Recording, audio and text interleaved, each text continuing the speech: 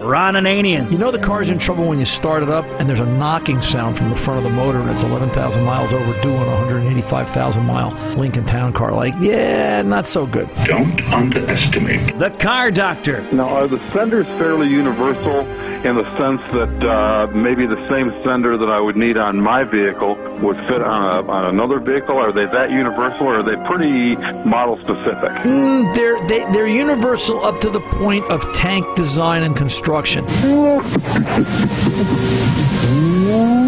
it up, fuzzball. Welcome to the radio home of Ron Ananian, the Car Doctor. Since 1991, this is where car owners the world over turn to for their definitive opinion on automotive repair.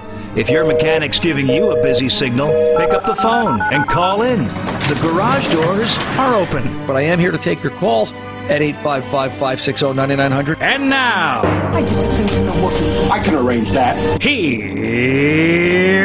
here's Ronnie. Hey, it's time to start your engines and fire up your warp drive. Ron Ananian, the Car Doctor, here at 855-560-9900. Here to take your calls and answer your questions, whatever that might be. We are here to talk about cars if you're new to this radio show. And if you're old and you're still around, well, I must be doing something right. Tom and I and Mike, and we're all standing here saying, you know, let's talk about cars each and every week and do our best to bring you something that helps educate you and in a fun way talk about the automobile. Yes, Tom? The one thing you didn't do right is you forgot to buy the tomato plants. Why? Because today's Naked Gardening Day. We could have been out before the show planting those tomato plants for you. Yeah, I know, but I can't say that I've seen you naked, Tom, but I can only imagine. This is a show about cars, and it's not about your fantasies about Michael. So, well, may the 4th be with you. Yes, sir. May the 4th be with you is absolutely right. We are here to talk about cars, a lot of crazy things. You know, Mikey was saying to me today, he said, before the show, he said, so how was the week in the shop? And I just kind of went numb. It was just one of those weeks that you know, like, wow, what could possibly top this week? We talked about and dealt with everything. It seemed that common sense was not in abundance this week, would probably be a polite way to say it, in that there were several requests to tow vehicles in, and I'm not sure if I'm just too critical or overdramatic or if it's me and in the request to tow vehicles in, do you have a towing service? No, we don't have a towing service. Oh, well, how will I get it towed in? Well, do you have AAA? Yeah. Well, you could call them. Oh, that's right. And I don't understand that. I don't understand, like, that whole line of thinking. Has social consciousness left us all to the point that we just expect everybody to think about everything to do? I don't know. I don't get it. 96 Mazda had an appointment at the shop this week. And it started out as a problem that the gas gauge was broken. Okay, well, you know, get it in. And over the course of the next couple of days before the appointment, it went from the gas gauge didn't work to it doesn't start. Now, understand, whenever somebody calls in, you know, we've got a gas gauge problem, I will start to, you know, mention, hey, listen, try not to fill it up with gas. I may have to remove the tank. I may have to do some tank work, the sending unit, the fuel pump, whatever's got to come out. Try and keep it low. So, of course, my first question was, you know, did you run it out of gas? And I was assured it was not, and okay. So the car shows up, and, yeah, it doesn't start. It cranks no start. Some basic diagnostic steps, and this sort of set the tone for the week. Some basic diagnostic steps, and within 6 moves, I knew I had a fuel problem. So within 2 more moves, I knew I had a problem back at the pump.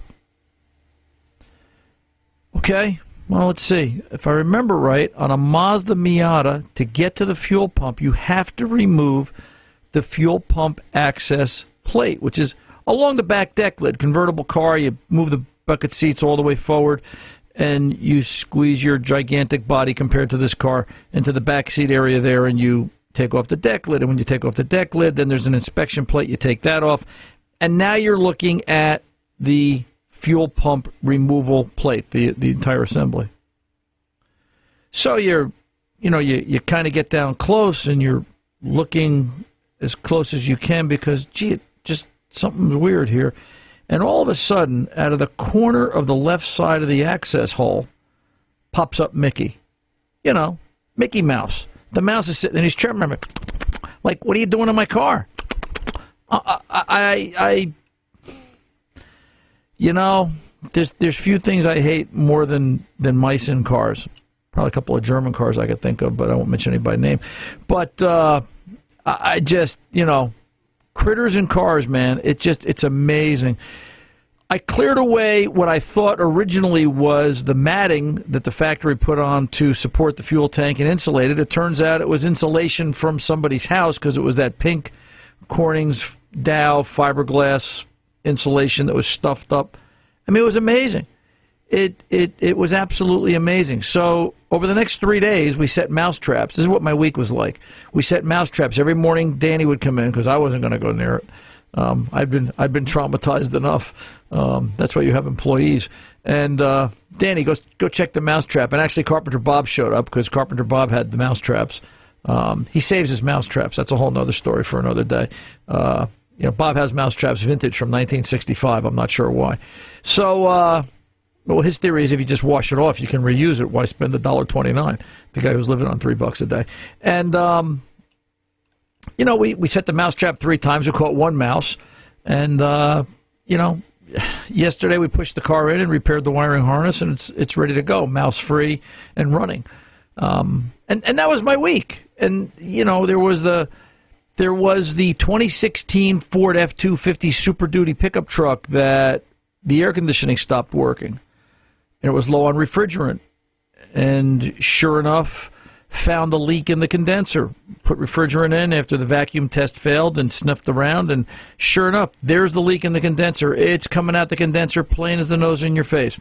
Hey, Ken, you need a condenser. Okay, we put a condenser in the truck. Fails vacuum test again. How could it fail a vacuum test? Wow, we've got 2 problems, same vehicle. Long story short, a little bit of diagnosis. I'm saying it's got to be the compressor.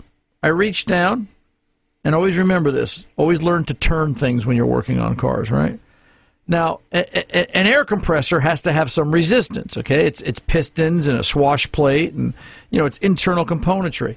Well, if you can turn the front of the AC compressor like I could on this Ford truck and just go, whoosh, and it spins around, you know, without any resistance, yeah, you got a problem. Broken AC compressor. So we put a compressor in the truck. Yeah, that fixed it. By the way, when I got the compressor down, I could see the green dye that had seeped out the top of the compressor case where it was cracked. I did an autopsy on the compressor yesterday because I had to know what broke. I'm just, you know, what failed. And 2 of the pistons had oil laying right on top of them. So my suspicion is the customer, and I say this with love because I know Ken a long time, probably broke his compressor. He was trying to charge the AC on his own. He was in a hurry, and I'm suspicious that he did something wrong. One of the things I don't like about the recharge AC on your own kick is I asked him, I said, did you have a gauge? No. You know, using the little suicide cans, as I call them, and charging AC without a gauge set, yeah, that's a hand grenade. And I'm not 100% convinced that they're that safe. And the other factor becomes, how much do you put in? You know, the days of adding refrigerant until it blows cold are way over. And the specification, the capacity of the average AC system is so exact and so much smaller than we expect it to be. You've got to be like within an ounce, 2 ounces. You start to get to 3-4 ounces overcharged, and you're going to have a problem in the way that vehicle cools on a regular basis. So there was that Ford F-250. There was a couple other things. I think I'm blocking them out. It was just you know, every job was just. Oh, there was the Subaru, the 03 Subaru with the bad EGR valve. The EGR valve was stuck open. And after the EGR valve, we did a carbon cleaning. I'm watching fuel trim numbers. They're getting a little better. And as I expected, while I'm on the road test, I'm looking at the air fuel sensor, and I'm seeing it go into the negative region. Okay, car needs an air fuel sensor. Bring it back, put it up in the air, go to take the air fuel, which to a lot of you is an oxygen sensor, right? And I go to take the oxygen sensor out, and it wouldn't budge. I even put my wrench extender on it, about a 4-foot piece of 2-inch pipe that I have in the corner that I'm not supposed to tell anybody I have, especially the tool guy. So if he's listening, shh, don't say anything. And that wouldn't budge it. Okay. So now we've got to heat it. Fortunately, I've got an induction heater, which, by the way, those induction heaters work really well. It's the electrical device with the cattle prod end on it, and you can actually lay it against the pipe, and it gets it hot. It started to glow cherry red. It was just phenomenal. And the sensor starts to unthread, and about halfway out, it stops. Never a good sign. So now I've got to lower the pipe. We don't drop anything in auto repair. We try to lower things. Okay, we lower the car. We don't drop it to the ground. If we drop it to the ground, we went to lunch and stayed there. So, heat the studs at the one end, heat the bolts at the front, take the pipe down, heat the exhaust, get the air fuel sensor the rest of the way out. And sure enough, half the threads came with it, so I had to do a thread repair inside because it's the catalytic converter. What are you going to do, go out and buy a $2,000 cat? I don't think so. And then you're faced with the executive decision. You've got the pipe out. It's right in front of you. You've changed the upstream air fuel sensor. Do you change the downstream O2 sensor on the 15-year-old 140,000-mile Subaru? Of course you do. You got to be crazy not to.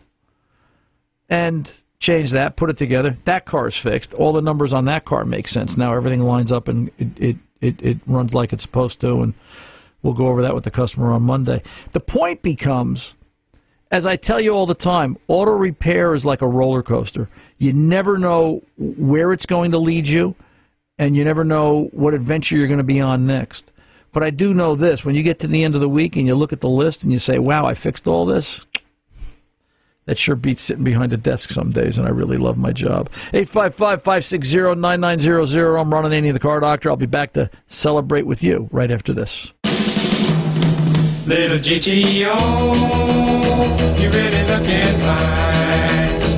3 deuces and a 4-speed and a 389. Need advice on how to maintain that classic GTO? Ron is the guy. 855-560-9900. Here's Ron. Hey, let's get over and talk to JC in Florida. JC, welcome to the Car Doctor, sir. How can I help? Thank you for taking my call. You're welcome. I have a 2016 Nissan Frontier with only 20,000 miles. I bought it new 3 years ago. Okay. And I went to the dealership a couple of days ago, and they said that I'm due for a brake fluid change. And according to the book, it says at 20,000 miles I need a brake, to change the brake fluid. I don't know if that's excessive, or can I leave that for a little later? Whose book is it, JC? The Nissan book that came with the owner's manual. Well, and when I say that, does the book you're looking at, does it have the name of the dealership on the cover? No. Okay, so this is Nissan printed it, Nissan referenced. It's Nissan manufacturer specific as far as a manual. Correct. Then exactly. Okay. Because, and not knocking dealers, but some of them do print their own reference material, their own maintenance material. And maybe in certain parts of the country, maintenance is going to be a little bit more or a little bit less than what the manufacturer recommends. I'm always amazed at how manufacturers try to regulate maintenance over such a broad scale of environment all across America and around the world, really, for that matter. At 20,000 miles and 3 years old, theoretically, by the book, no pun intended, you are due for a brake flush. All right? Okay. The industry in the last 5 years, if not a little bit longer, has decided that every 2 to 3 years on a brake fluid change is now considered normal maintenance. And here's why it's beneficial to you. All right? A brake fluid change is maintenance. It's sort of like putting on a hooded jacket before you go out in the rain so you don't get sick. It's trying to prevent the truck from having dirty brake fluid. Once the brake fluid gets dirty, then it's embedded in the system, and then it's more laborious and more tedious to get it out of the system to make the fluid clean. A lot of the vehicles today, obviously ABS components. The master cylinders are aluminum with steel pistons. There's all sorts of different metals being used in brake systems today. So much different, so much more different than it was 30 and 40 years ago, where it was steel and maybe a little bit of aluminum. Now everything is, there's stainless steel in there, there's steel, there's aluminum, there's cast, there's all types of metals being used in all types of vehicles. And the idea is that brake fluid is hydroscopic, which is the big college word. It absorbs moisture over time. And that moisture not only will break the fluid down and cause it to be not as effective, but it will also do damage internally to the brake system components. So keeping it fresh, keeping it clean, what could it cost for a brake fluid flush? $100, $120? Yeah. They were saying about 120 or something like that. Yeah. So, it's the cheapest maintenance you can do, and, you'll be the guy that gets longer life out of the brake system components than the next guy that doesn't. It's a longevity thing too, JC. A lot of people don't want to do maintenance for that car. Then when it gets to be 60, 70, 80,000 miles, then they wake up one day and go, hey, I'll start to maintain the car. It sort of reminds me that the guy that gets to be 60, 65 years old, he weighs 400 pounds, and then he goes, I think I'll start going to the gym. Right. It's 2/3 over. What are we doing here? Right. And I'm not trying to discourage anybody from taking care of themselves, but it just strikes me as an odd time, and I guess everybody wakes up different. The bottom line is taking care of a car right from the get-go is really the proper way to do it. Cars are like kids. I say it all the time, and I'll continue to say it as long as I can, that, when we were teenagers, we could go out and howl at the moon all night and get up the next day after 20 minutes of sleep and go to work on Saturday and Sunday, right? Right. Very, very unforgiving. I mean, our bodies could withstand, very forgiving. Our bodies could stand a lot of torment. Today, 40, 50 years later, I don't think so. Not so much. So I woke up this morning, went to the gym. I sat down in my chair for breakfast. I fell asleep. It happens. So it happens. All right, kiddo? Thank you so much. I appreciate it. You're very welcome, sir. You take good care. Yeah, it's, maintenance is like going to the gym, right? It's sort of a mindset. It's how are we going to do it? I just sit there and scratch my head, and I've only been fixing cars 43 years, so I probably haven't really done it as much as everybody else, but I just sit there and I scratch my head when I see people come in and they tell me about the car's got 138,000 miles on it, the check engine light's been on for a year, and it's starting to make these funny noises. Maybe they should start to do some maintenance. Do you think changing spark plugs would help? Well, it probably would have about 4 years ago. Probably would have been a real good idea 7 years ago to do some fluids and services and fuel system cleaning. But, at 138, my favorite line is I look at the car and I call them up and I say, what color? And they say, what color what? I say, what color do you want the new car to be? Because it's time. So nothing helps a car like maintenance. Nothing, absolutely positively. It puts the odds in your favor, and it gives you the benefit of knowing you did everything right, and cuts down the odds of breaking down on the side of the road. 855-560-9900. Ron Ananian, the Car Doctor, and company here. We'll be back right after this. Don't go away.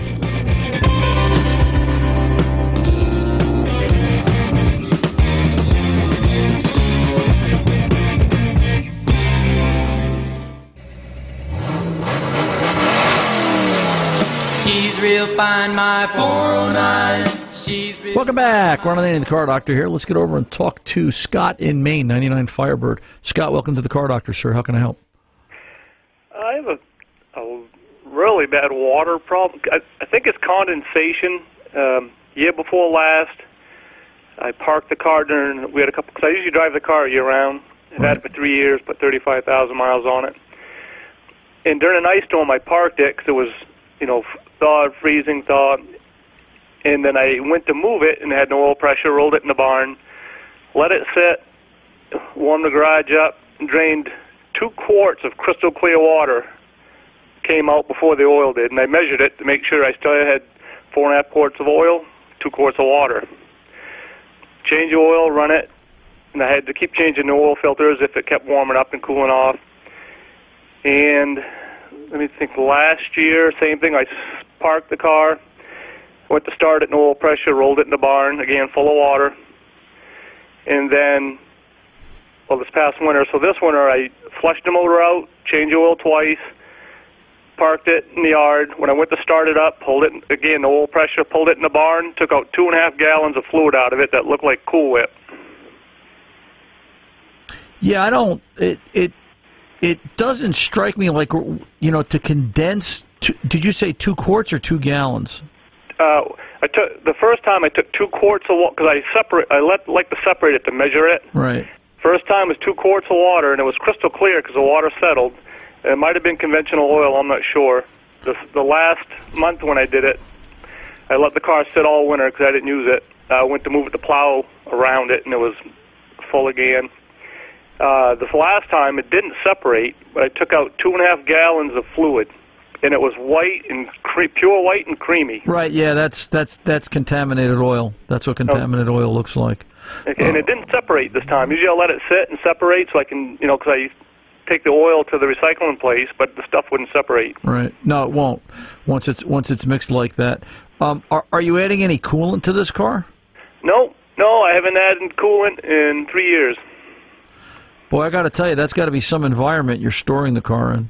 I'm leaving it outside, actually, on grass. Okay. Well, guess what? You got to change the location. Okay. The best answer I got. I mean, think about it. If you're not adding coolant to it, yeah. All right, and it's sitting for how long at a spell? One time it only sat for about a week, and Okay. that's when it had 2 quarts in it, and then it sat.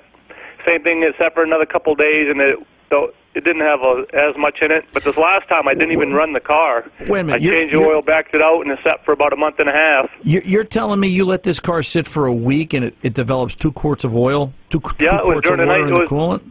Yeah. You sure? It was crystal clear water. I drained it, let it warm up, and I figured it'd settle. The water would settle to the bottom. Pull the plug, and that water was just as clear as could be. 2 quarts right on the button come out of it. What was the weather like that week, Scott? And I'm serious. Oh, it dropped down to like 20, then it warmed up and rained, then dropped back down, froze again, warmed up and rained. Right. You sure there's no way that the area is not getting flooded that the vehicle's parked in? No, it's right in my driveway. It's up in a high spot. Boy, I got to tell you, kiddo, I've never heard of that. The only thing I can think of is you got to change environment. The only way I would eliminate it, I'd have to put that car in a garage. Yeah. And see what it does. And if you put that car in a garage and it condensates that much water through it and into the crankcase, and you're not adding coolant, I'd have to ponder that. That doesn't make any sense to me. I can't imagine it condensating that much water without some exposure to the environment. Yeah, I deliver to garages. I deliver engines and transmissions. So I've been asking everybody, and I know like the oil filler has a gooseneck, and in the wintertime I'll park it in the garage. It's not heated, but even when I take it to work, when I park it, I'll pull the oil stopper off, and you can see the water condensating on the gooseneck and rolling back into the engine. As soon as you shut when it's running, it doesn't do it. Just when you shut it off, you'll see the steam building up coming out of the engine, and it condensates on that gooseneck, rolls back into the engine. Right. How many? So every time out of curiosity, how many miles are on this? It had 119 when I bought it. I got 157 on it now. And how long have you had it? I've had it 3 years, and it's set for 4 years without running before I bought it. Yeah, but you're driving at a decent amount. Yeah. You know. Other than that episode of the clear water, have the last couple of times been contaminated oil? When I let it set, yeah. If I drive it every day, if the temperature's right, in the middle of summer, the hotter the better, no problem. In the wintertime, if it stays below freezing, I get a little condensation in the gooseneck. But it seems like it's just in the spring and the fall when you get the cycle, freeze-thaw cycle. You know, what if you... It's just... I'd really love to see, for condensation, to condensate 2 quarts of water out of the air. Yeah. What if you sat a metal can next to it, a closed metal can next to the vehicle? Yeah. In the weather? How much water accumulates there? Oh, just to measure the moisture in the air. Right. It wouldn't be that much. So there's got to be a reason why that car is condensating 2 quarts, which is such an excessive amount. I've seen oil contaminated. I've seen sludge build up. I've seen yellow paste, but not a physical 2 quarts of water on top of, The next time you park this thing and you shut it off and you let it sit before you start it, are you checking the dipstick? Yeah. And so are you saying it's 2 quarts up because it's up high on the dipstick, or... Well, no. The first time I started and was letting it run because it was a big block of ice, Right. And it was running fine. Then the motor started knocking, so I got in it, looked at it, lost the oil pressure. The dipstick was actually frozen in a block of ice in the oil pan, so I couldn't get it out. And this spring when I checked it, after I changed oil, didn't even drive the car. I changed oil, backed it out in the yard. It was milky white, and it was halfway up the dipstick, so I knew something was wrong. Right, but that's when I drained it, and that time I took out 2.5 gallons of fluid out of it. Right, oil and water mixed. You've measured the time with the clear water. You measured that as 2 quarts. Exactly. Yeah, it was 2 quarts. I took the oil out, then dumped it in 2-gallon jugs, and let it settle out so I could measure it.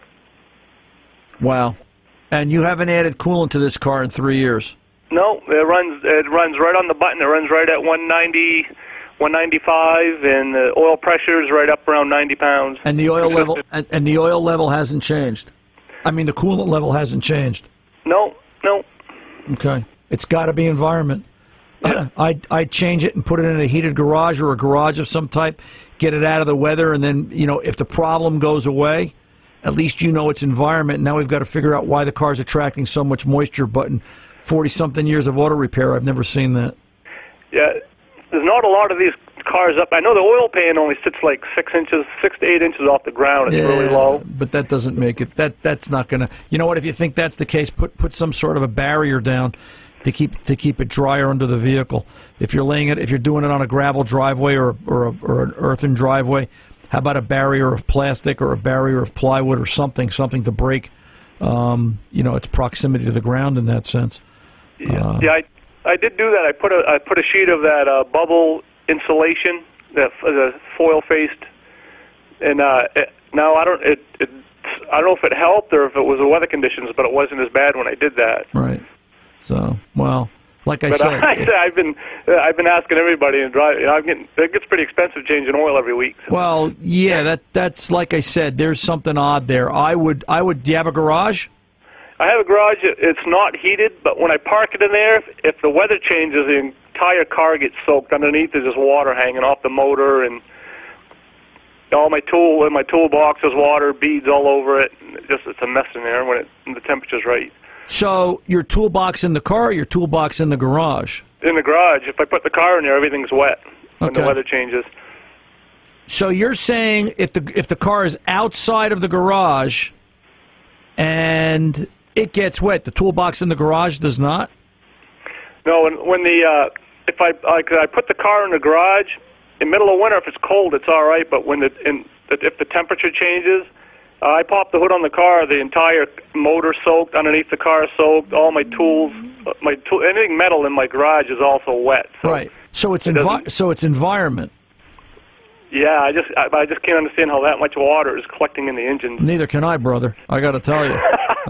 And let me ask you this question: do you have another vehicle you drive? I have five vehicles. I like the old ones. I got a '91 Dodge Ram. I got an '02 Saturn, and I have my Firebird and my new car. This is the only one that collects water. Yeah. Wow. All right. Listen, let me ponder that, but do some of the changes I told you about. And let's see what happens. Let's talk again in a couple of months. I'm Ron Ananian, the Car Doctor. We're back right after this.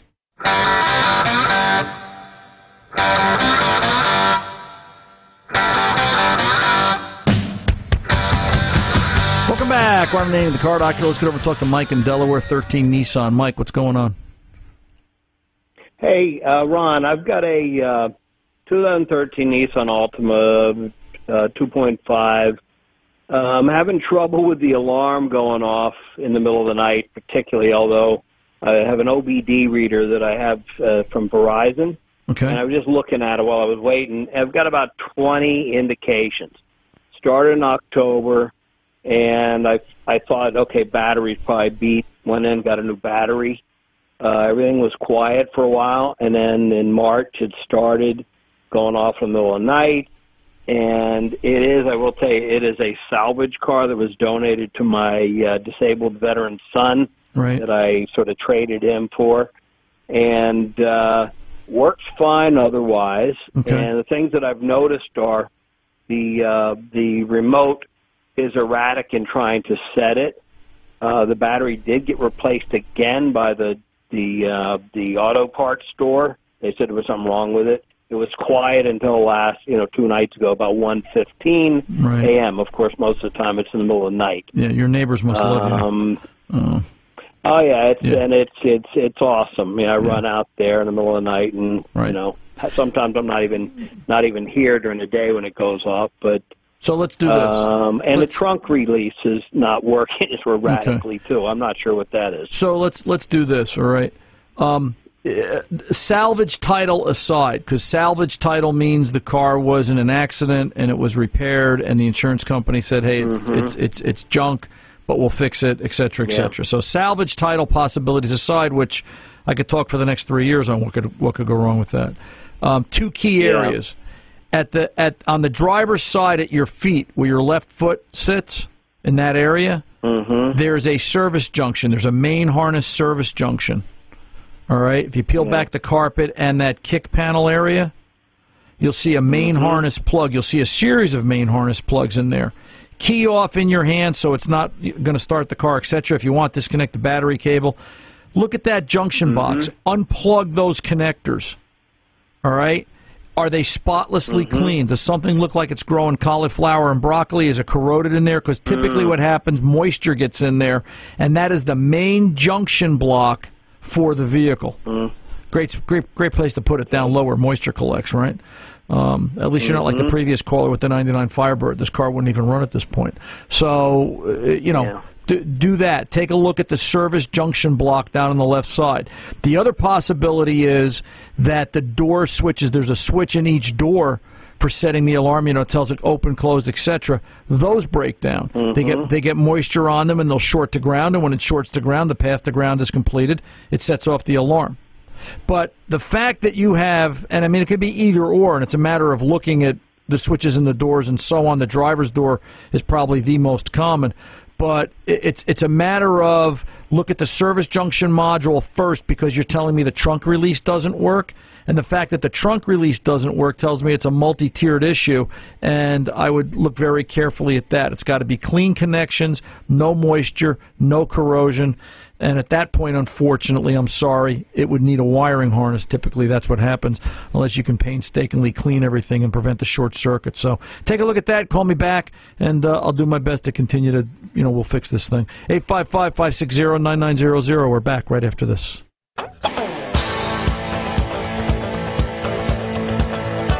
Hey, Ron Ananian, the Car Doctor. Let's get right into it. Jason, Beaver Falls, Pennsylvania. Jason, what's going on here, babe? Jason going once. Jason going twice. And the boys in the control room are scratching their heads. Is Jason there? Jason, you there? This is Jason. Jason, there we go. We knew you were there somewhere. So we had a misfire. We had a misfire in the control room. What's going on with this car? Hey, sorry about that. That's all right. So it's a 96 Lexus, 4.5 liter inline six, right. And I am having a difficulty. The check engine light will come on. It's a PO300, which is a random misfire, but it only comes on after the vehicle's been running for about 30, 40 minutes, and when you come to a stop, it will usually come on then or when you start going again. And no hesitation. There's no miss in it, really, and I've been trying to track this down now for a year, and I've been changing parts. It's made I've changed multiple parts, and it seems to run a lot better, but still bringing on that code. I'm going back to square one. How many miles on this car, Jason? 170,000. Okay. So, do you have a scan tool? I do. It's a generic scan tool. That's okay. OBD2 fixes a lot of cars. Go into This is what I want you to do. I want you to go into OBD2. Do you understand fuel trim? I do understand it. I just don't know how to operate on my scan tool, but I'm sure there's a YouTube video. Well, yeah, go to listen, bring it up on your scan tool. You're going to look for long-term fuel trim and short-term fuel trim. They're probably the most important PIDs in this case. What I'd like to see is, as when you start out, fuel trim is going to be one thing. As the vehicle warms up and goes into closed-loop operation, it's going to level off and be what it is. When the misfire occurs, How does the fuel trim change? What does it become? Pay more attention to the short-term fuel trim. That's the reaction of the moment. Long-term fuel trim is history. Long-term is what you had for dinner last night. Short-term is what you're eating right now. Think of it like that. Once you understand that, write some numbers down, call me back, and we'll kind of go from there. I'm Ron Ananian, the Car Doctor. Good mechanics aren't expensive. They're priceless. See ya.